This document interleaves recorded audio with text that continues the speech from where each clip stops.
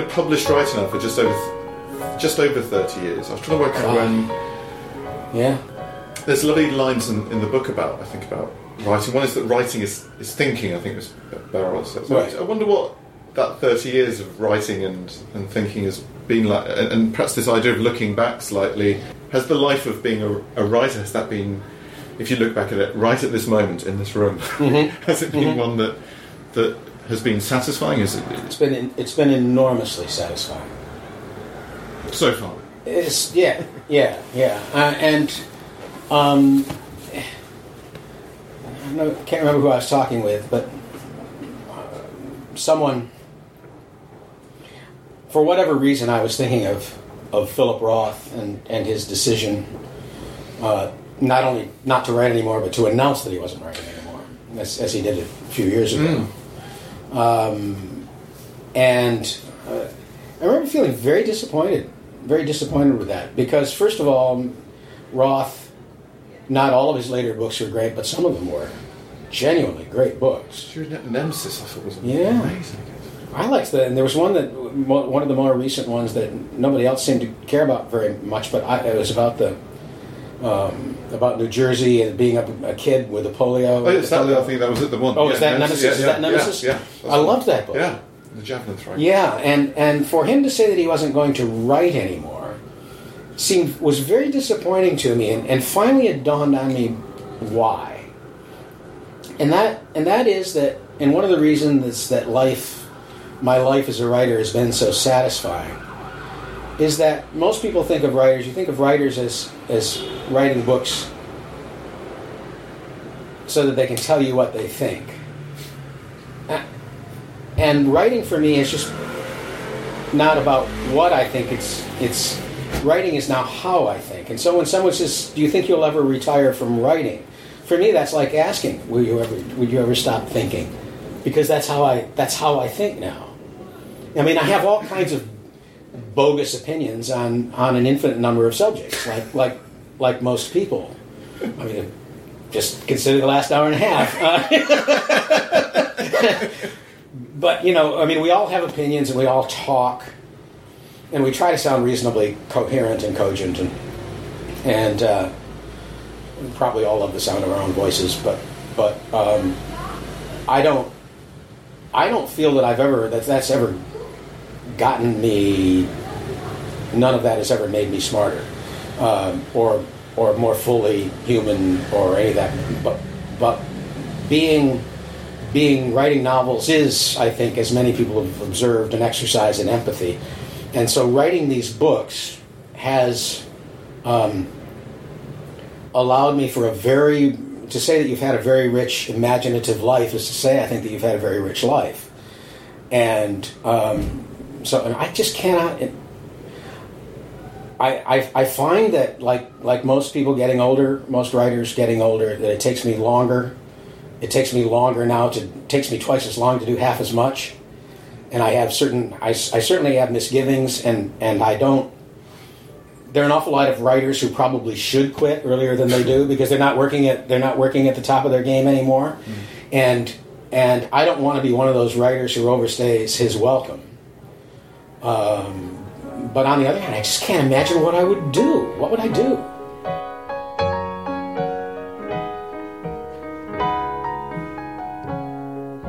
I thought this was a book about loneliness. There were lots of people, whether it was lovely moment where Ruth is terribly lonely. It reminded me of what you were saying about your mother, that she comes home and she says, I wish there was just a new life there. Yeah. But what monumental thing would she have to do to make that? And I wonder if it's something like that. Well, the very fact that Ruth is thinking about Aruba suggests that there's nothing closer to hand that will do. But what monumental... You'd have to tell the kind of lie your mother did to probably... to get yourself out of the way that... But it made me think the way that our choices can open up things for us, but they can also narrow... Yeah. Is writing ever lonely? I mean, because so much of it is you on your own in a room. This is me psychoanalyzing you. And that's I did it before, which means that you have a right to as well. Well, I'm going to give you a very bad answer because I don't know what it is. I don't know what. I know loneliness doesn't have anything to do with having a lot of people around. Right. I think that's the worst kind of loneliness, is having a lot of people around. Right. But I feel there are times when, in my writing life, and in times when I'm working on a novel, and times when the writing is not going well, that it does seem lonely, because there's almost, I mean, my wife and I have been married for 44 years now. And we know each other pretty well, but I don't like to share with her those times when I, in some sense, need her most, because whatever existential thing I'm going through, I just don't want to share that with her. And so I sometimes, as a result of that, a kind of artistic loneliness will come about, because I say to myself, well, come on, dipshit, you chose this profession, you chose this craft, don't go about whining when things are not going well. So there's that, I mean, but I have, my daughters live nearby. They both live in Portland with their husbands. I've got grandchildren now. They're that part of my life,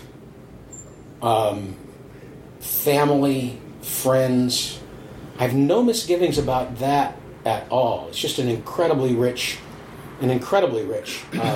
life that I have, with all the people that I love the most really very close to hand. When I tell other people, other writers, other friends who get to see their children only a couple times a year, they live on the other side of the country, and they really can only afford to go out and see them for a couple of weeks at a time, twice a year or something like that. And I tell them that my daughters and their husbands and their families live in Portland, and we have Sunday dinner together. I can just see the looks on their faces.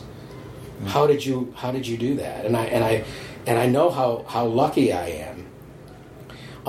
The artistic side of it, yeah, there are some times that it's lonely, and it's lonely in a way that it's almost self-imposed. It's a kind of self-imposed loneliness, because I know what Barbara would say. Well, when you're feeling like that, well, for God's sake, tell me. But there was a time, I'll just very quickly, because it's actually kind of a funny story, but she had talked me into going on this cruise, and it was a repositioning cruise that started out. The idea is that these great big cruise ships down in the Caribbean, they're down there for the winter, and of course during the summer they reposition. They go across the Atlantic, and it's the same. But they're now patrolling the Caribbean, or now that they're now patrolling they're now in the Mediterranean for the summer. So we went over there. We went over. It was like 10 days. And fearing seasickness, we went in and got those patches that they give you. And I was working on a novella at the time, and as we crossed the ocean every day farther out to sea, I became more anxious. And I thought I was in one of those periods where I couldn't figure out how to finish the story. But I was becoming anxious. I mean, the anxiety at a volume that I had never, and a little bit of depression too. Just thinking, oh my God, there's no way out of this. What am I going to do? And it turned out to be the fucking patch. It has this. It's one of the things that makes you not throw up. Makes you, if you're like, it didn't do anything to Barbara, but it was making me fucking suicidal. Until it finally dawned on me. I was about to put on the new patch, when I was about to put on the new one, I thought, is there any chance that this was about? And it took me 2 days after that for it to finally clear my system. But the thoughts in my head were on a loop. I couldn't get rid of anything. And during that entire time, and I had never felt that way before. I had never felt so awful before. Did I say anything to Barbara? Really? Not a word. I kept the entire thing to myself. Only when it was over did I tell her, and of course she felt I had no idea you were suffering. And I was just... So it's a really dark but introverted place. Yeah, it is. And the fact that I was working on it wasn't entirely disconnected from the fact that I was working on something and it wasn't going well. And this had happened to me before, and that I thought it was a feature of that, and it was, of course, just a chemical reaction. That bit in those adverts, they go, which you can know.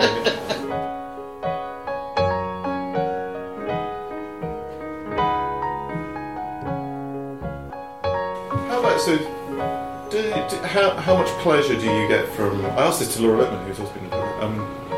Oh, I like her work. Yeah, she's great. Yeah, she's a great writer. And what I liked about her was... I think she was sort of surprised to be asked as a crime writer, but I asked about posterity. And obviously, if you've won Pulitzer, you've won major awards, you get great reviews. I should perhaps part with that. How much does that external validation, before we ask about posterity, how much do reviews and the prizes, how much do they matter to you? Well, the Pulitzer mattered enormously in the sense that it not only brought that book to everybody's attention, but of course all my backlist too. So suddenly it floated the entire backlist, and so I mean my life has changed, so dramatically as a result of all of that. So there's that, and the gift that keeps on giving, as my editor calls it. You get to put that on every book. Does it change how you sort of see yourself? I can honestly say no to that. I've never... Doesn't make the writing any easier. It doesn't make the pages are still blank when I come to them, and I still have to in my own way wander around and find my way. So no, I don't have any sense. I don't have any sense of that at all. Thankfully, I think, because it's a terrible burden. It can be a terrible burden for writers. Who's the writer that just died recently who kind of never wrote a word after the Pulitzer? Was it James Allen McPherson? Okay. Yeah. But it can be a burden. I mean, good reviews. Nobody likes to be reviewed badly, but a good review is little more than a stay of execution, as somebody once said. So it's not something that I spend an inordinate amount of time about.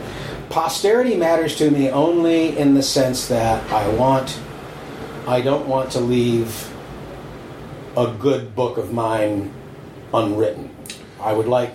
I don't know how many more there are, but I want every one of them. Do you know what? Are they sort of? Is the next book being written now? I have an idea. I haven't written word one yet, but I have an idea. I know what it's.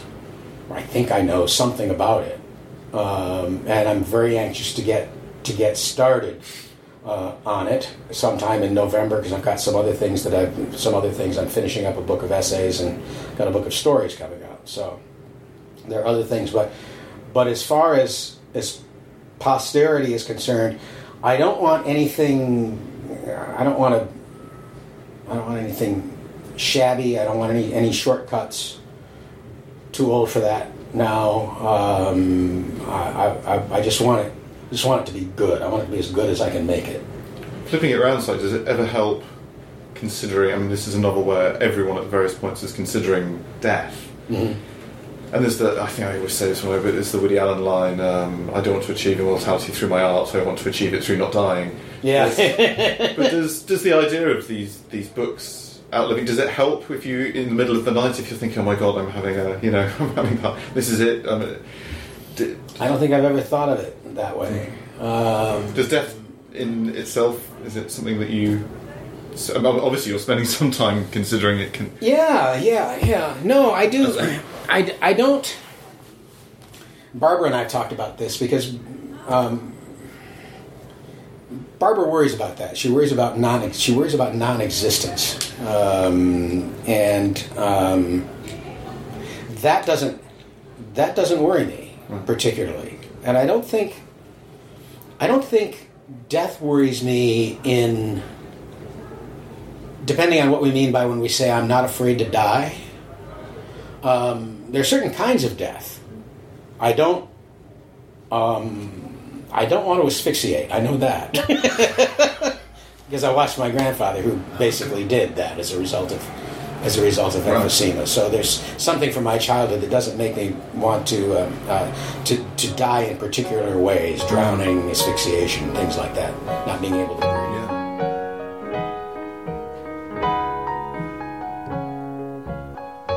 There is a door open for the characters to return.